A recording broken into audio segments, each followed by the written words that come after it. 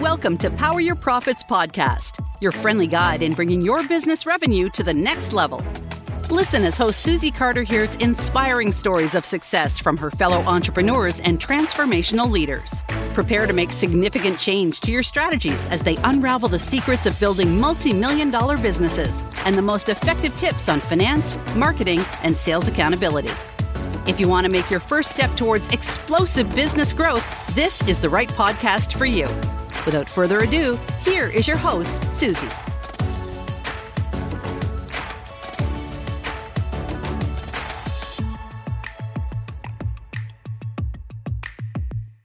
Welcome to this episode of Power Your Profit podcast. I am your host, Susie Carter, and I am so excited to bring you my next guest. If you love this podcast, please like and share it with all your community. I am going to welcome Kevin Kauffman. He's a real estate agent, investor, entrepreneur. In 2008, co-founded one of the most nation's successful real estate team called the Group 4610. He's the host of the Kevin and Fred podcast, co-founder of a real estate mastermind called Next Level Agents. Please welcome to my show, Mr. Kevin Kauffman. So Kevin, I am so excited because you bring a different perspective in growing a business, growing a multi-million-dollar business. And so let's talk about the elephant in the room, right? What the hell is happening in the marketplace right now? Oh my gosh, I don't think we have that kind of time. And I don't know if you're a qualified therapist or not, because I feel like I should be laying down on a couch if we're going to have that conversation. You know what? It's crazy for sure. I get that question a lot. And what is going on is, number one, unprecedented. There are so many other factors. I think that people's normal inclination is there's a bubble or there's something going on. And I don't believe there's a bubble, but there's a lot of activity and there's just not enough inventory. And we've got so many people shifting with the way things have changed over the last couple of years. And then the real big elephant in the real estate room, if you will, is the fact that there are institutional buyers, Wall Street hedge funds. You know, it used to be 10 years, 12 years ago, when you looked at what's known as a real estate investment trust, those were all big commercial properties. They were landlords for big box stores, right? And office buildings and office complex.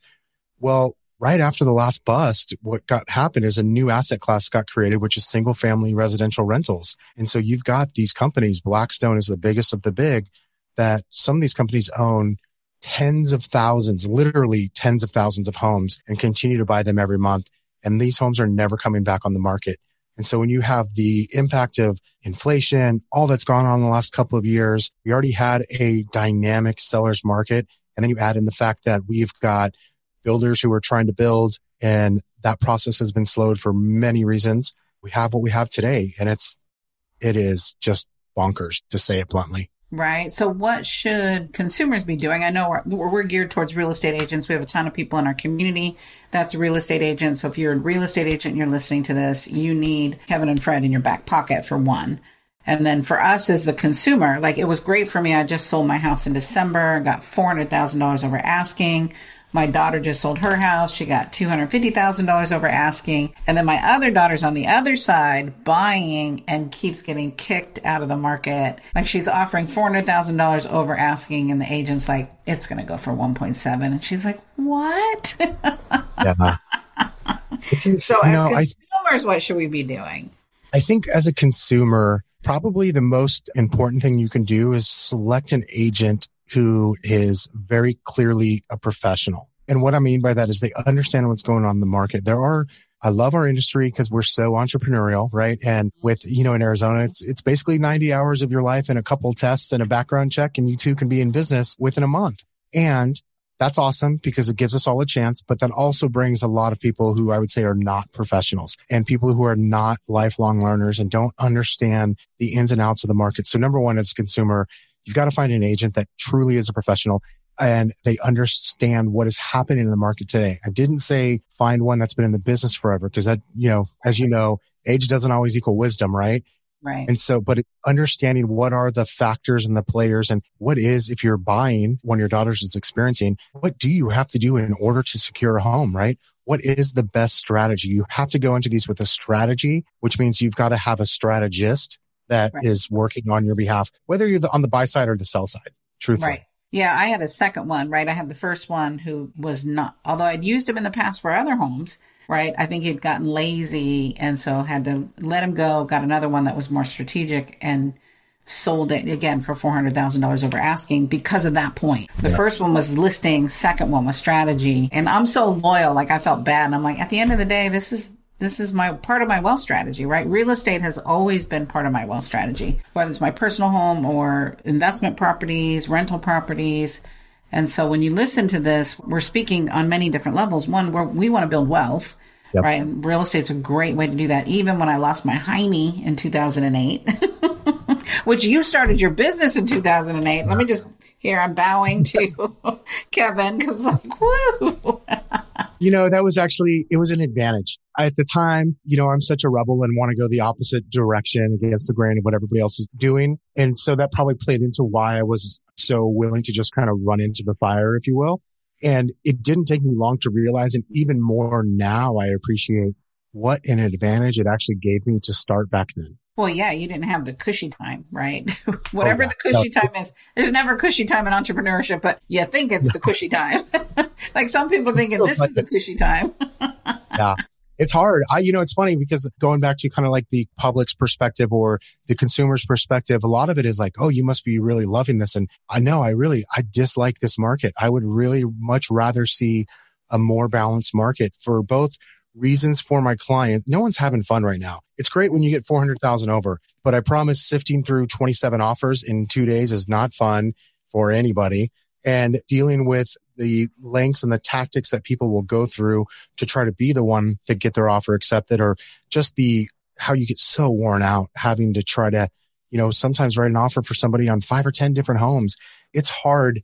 I think this market is harder than what I came into when I first got licensed in 2007 and especially in 2008 when I was really building my business with my business partner.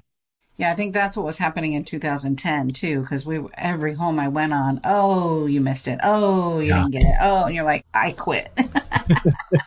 It can definitely wear on you for sure. So then part of your wealth strategy, so if you share from your own personal wealth strategy, what's your wealth strategy as an entrepreneur and a business person?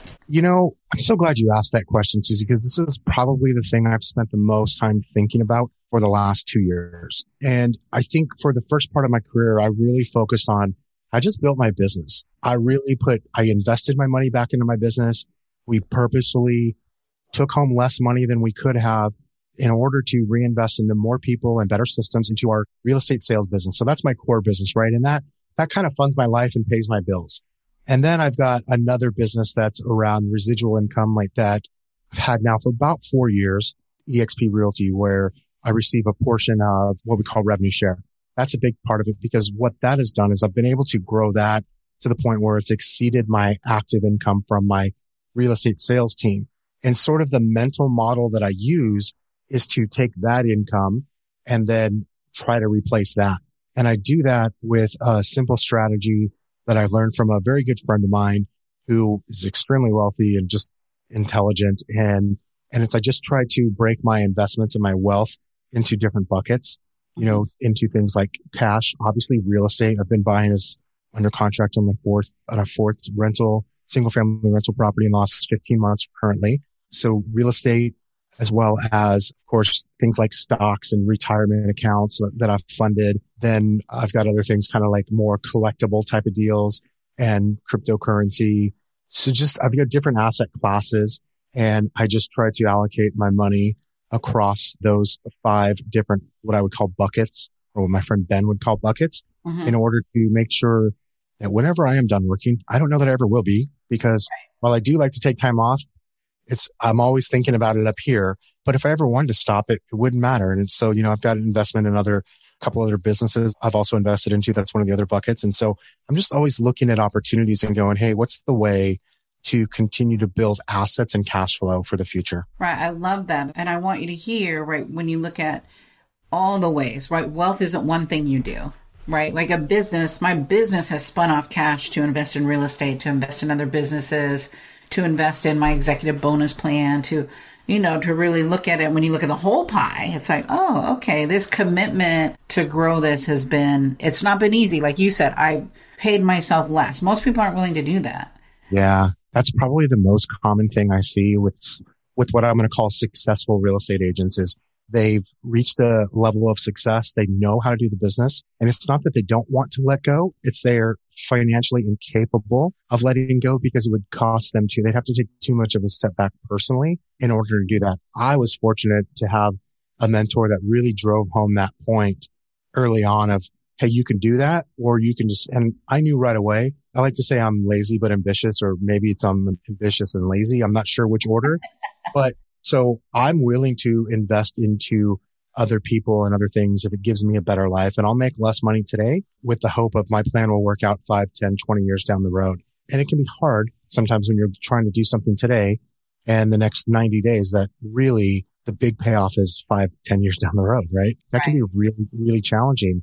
But when you get some momentum and you see a path and someone who's done it, you realize it actually can be done that way. And for me, that's the route I've chosen to go. Yeah. That's what happened to me in 2007, 2008, right? The goal, right? We had built this portfolio of real estate. We lost about 10 million in assets, right? What felt like overnight. So, I'm sure it did. It was like, it was so hard, but the lesson was, I know how to do it again. So the first thing I did once I corrected everything was invest in real estate. People are like, why? You just lost your hiney. I'm like, cause it's paid me millions. Like you gotta have the down with the high. Now that was a hard down.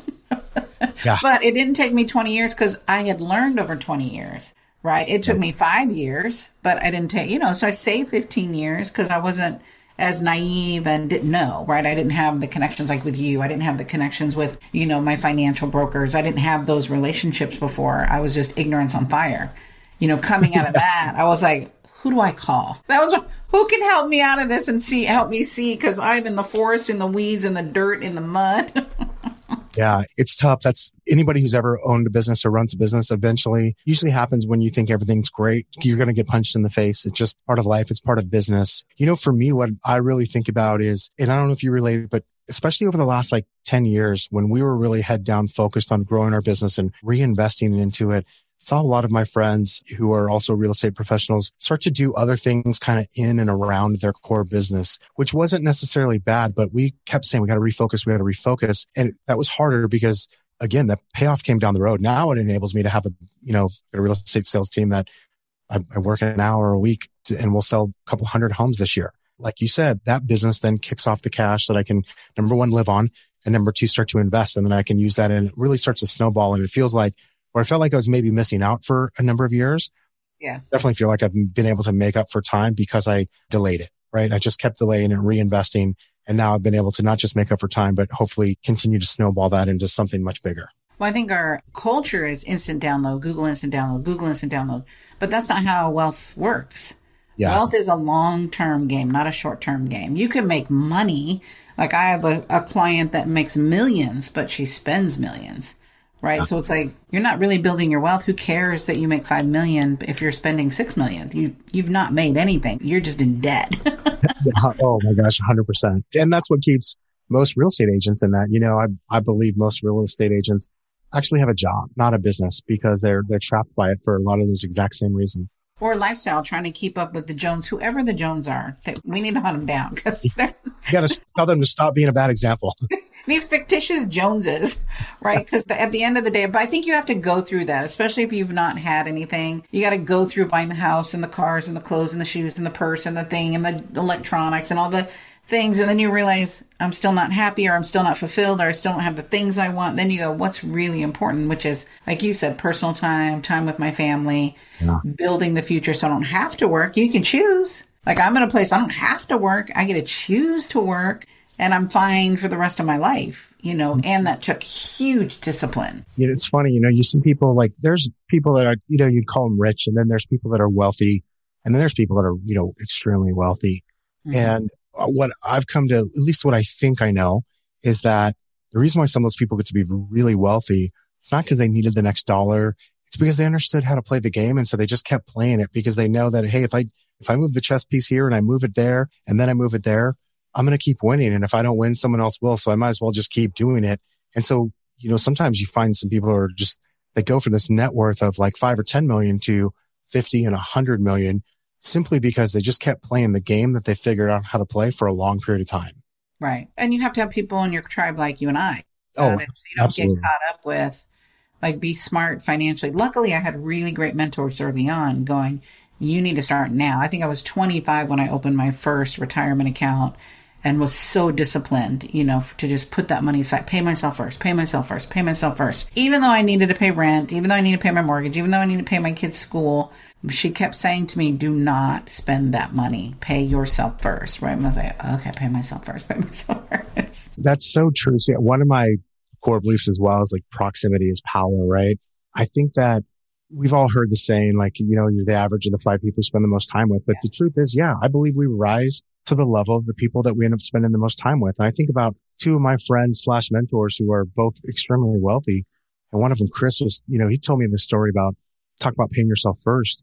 There was times early in his career in his business where he would sit down with like his bookkeeper and there wasn't enough. And he would literally say, deposit the money into the retirement account. We'll be late on this bill this month and we'll make up for it next month. And he did. And I look up and I don't know his exact net worth today, but I would guess it's probably north of $50 million, maybe even 100 for all I know. But right. I remember him sharing that with me a few years ago. And that just really, wow, it's the power of really believing in that and then sticking to that plan. Well, an accumulation, right? I think once I got out of spending and then I started accumulating, that got more fun than spending. Yeah. Like you start seeing the accumulation, you start seeing, like when I get my portfolio, I'm like, oh, I made $100,000 last year and I didn't do anything for that. Right. But be disciplined to go, yes. I made $100,000 last year in that portfolio. Like that is like bonus. Yeah. Like let that be the exciting thing, not the new car or the third car or whatever, but let the fact that I've accumulated more of this stock or of this retirement plan or another rental property or whatever it is, right? Let that be the win. Once you do that, that's what I mean by like, it seems like a game. And once you figure out how to play the game and how you win the game, you can just keep doing that. Right. My first partner, like he was managing the budget and I'd say, oh, we need this, like a new computer. He's like, no. And then I'd say, oh, I think we should create this product. Oh, magically we had money. I'm like, hold on. You say we have no money, then we have money. He goes, we can spend money that's going to make us money, but I'm not going to buy an asset that's just going to depreciate. I want to spend money that's going to make us money money now. And it took me a long time. I just feel like he was trying to be the boss of me.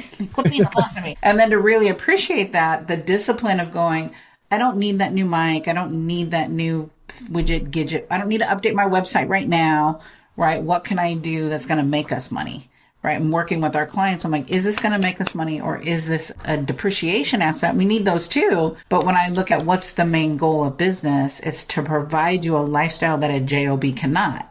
Yeah. Right? Let's leverage that cash and use that cash and invest it in real estate, invest it in your executive bonus plan, invest it in another business. I like nice things. I don't think there's anything wrong with nice things. But what I do think is important is that we're honest with ourselves about, am I buying this or am I spending this money because it's a good decision, sound decision financially, or because it's something I really want? And maybe it's an ego stroke, or maybe it's just something I want. I drive a Tesla, not afraid to say it. I'm not really a car person, and I'm aware, like I usually tell people, like, this is by far the worst financial decision I've ever made in my life. And I would do it again. Unless you bought it brand new, because there was some really good tax incentives. I will say that. I did.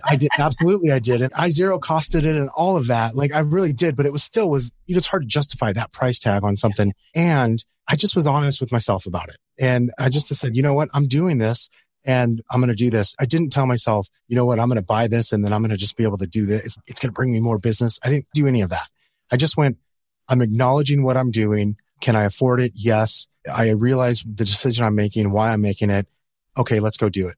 And I think as long as we're honest with ourselves about that, then there's no harm in it. It's when we start lying to ourselves, because then we start to make a lot of unfortunately, poor decisions also compound just like good decisions. And then you can look up and be in a bad spot.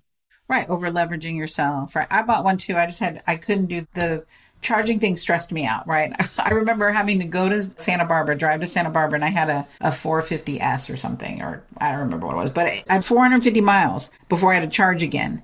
And I couldn't make it to Santa Barbara. I literally went to the Jaguar dealership, got rid of that car, bought a Jag. I'm like, I need gas. I can't do this. It's stressing me out too bad.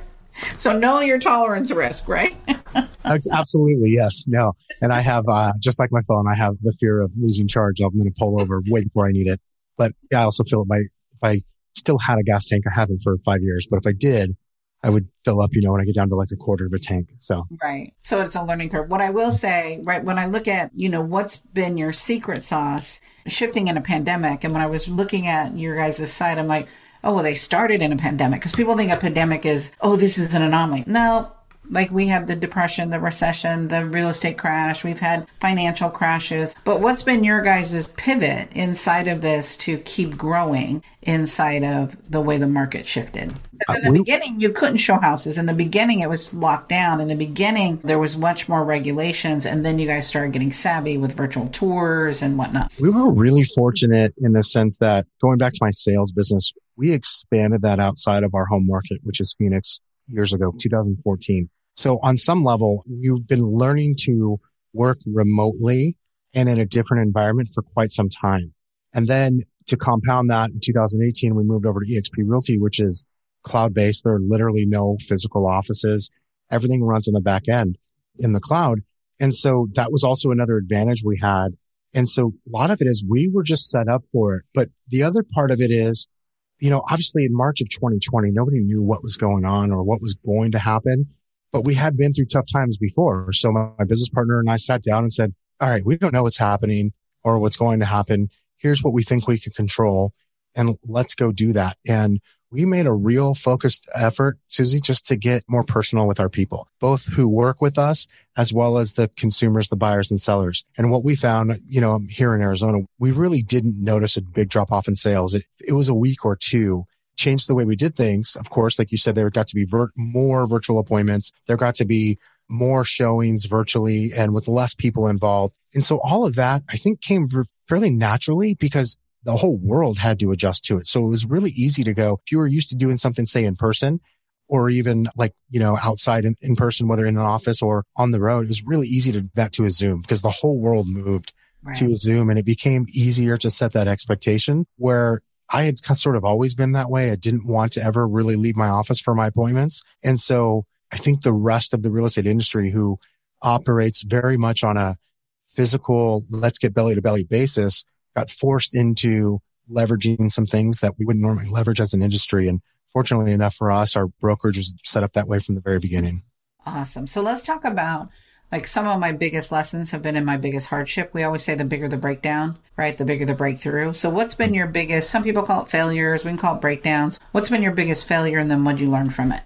So many. Just one big one. In order to not turn this into a therapy session, I made a big mistake in 2012, a very thriving and growing business. And I took an opportunity to go be a regional director for, at the time, it was Keller Williams region franchises. So I was in charge of a region of 20, 25 franchisees. And number one, there was a couple breakdowns and a couple big mistakes. The biggest mistake was I got up and I left my city and I went to Denver, where the regional office happened to be. And I didn't do a good job in building leaders within my own sales business at home. But I also realized that I was so desperate for more mentorship and guidance from people who had been where I wanted to go, building businesses, building passive income, that I took an opportunity just to be around people and to learn from people. And I realized that I don't operate unemployable. I don't operate in a corporate. I don't follow the rules. You joked with me before we pressed record about my footwear, right? And I'm unemployable and I'm okay with that. And I have this momentary lapse in judgment. And at the same time, so I recognized that fairly quickly, probably quit within 90 days and was out of the role completely within 6 months, but then came back home. And even though it was our best year in business, it was also falling apart. Everybody who worked with us on the sales side of the business was leaving, did leave in a short period of time. And the market was shifting. So I had the specialty of short sales where I was better than pretty much anybody else in the entire country. I had a higher conversion rate, was a well-known expert at being able to get these done. That was our specialty and niche. And the market had turned. So not only did we lose our leverage because of our poor leadership, but the market was shifting. And I really hadn't even learned to be a realtor yet. I will tell people 2013 and 14 is actually the year I learned to become a realtor, meaning when I sat down to take a listing, I actually had to go sit at someone's kitchen table and I had to do a good job of conveying the value that I bring because they were meeting with other realtors as well. And it was no longer because I could help save them from foreclosure, whereas nobody else could or very few people could. So it went from me having this unfair advantage to being unprepared. And so those were a lot, 2012 and 13 and early part of 14, a lot of lessons, a lot of punches in the face. And, and it made, it made me better. Our business is significantly better today because of that time. Right. Most people quit when they're in that spot. Like, I can't do this. Don't I worry. wanted to. Yeah. Well, I think we all do, right? We have that little pity party and then you go, all right, pull up your big boy panties. Well, big boy drawers, you don't have panties, right? Yeah, exactly. Yes. Okay. So talk about, is your group 4610, does that have a spiritual meaning? Yeah, yes and no. So 4610 is actually from Isaiah 4610, but the meaning of it is, if you've ever read Stephen Covey's book, 7 Habits of Highly Effective People, one of those habits is begin with the end in mind or think with the end in mind. That's really where it comes from. A friend of ours had talked to us about, he'd done some lesson and my business partner and I had both attended it where he thought that came from Isaiah 4610, the lesson itself, begin with the end in mind. And that made it always stuck out to us. And so especially in the short sale world back then, where when you took a listing, today, everything you did would set you up for success or failure 6 and 9 months down the road. And so for us, we needed a team name and it was not going to be my name on the sign or my business partner's name on the sign. That was just I said it and we both went, yeah, that's it. Yeah. So when I was looking at it, I went, what is 4610? Right. So found the Bible reference. I'm like, I wonder if that's it. Right. Yeah. I love, when you stand for something. Yeah. Stand for something or fall for anything. This is clear. This is my values.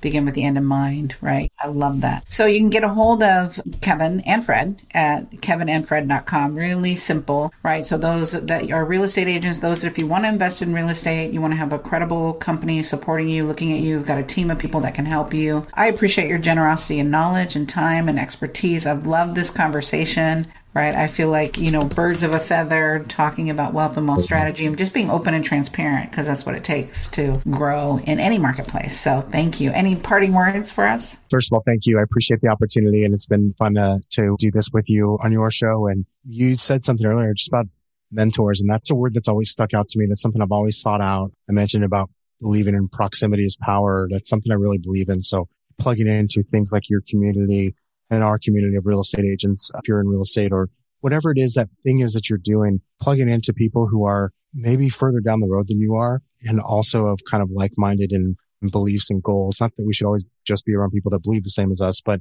who want similar things and are on a similar path, I think is so valuable. Right. And that are walking the talk. We always say the tongue in your mouth and your tongue in your shoe are going in the same direction because there's so many people, especially in your industry, the tongue in their mouth and their tongue in their shoe are going in completely different directions. I call that stage talk. Yes. Yeah. Yes. So thank you, my brother. I appreciate you. Have a blessed day and thank you for serving us and contributing to us. If you love this episode and you have real estate agents in your tribe, your community, and you want to introduce them to Kevin and Fred, please share this episode because that's how we really find valuable partners that we can play with inside of business. Kevin, thank you so much. I appreciate you and have a blessed day. Thank you. I appreciate it. Talk to you soon.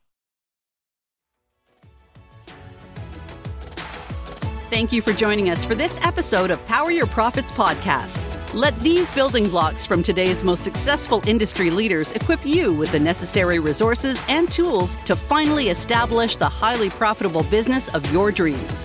Want to hear more? Listen to more episodes at https://poweryourprofitspodcast.com. And don't forget to subscribe to the show. Now is your time to rise to the top of your game, so be sure to catch our next episode. Until next time.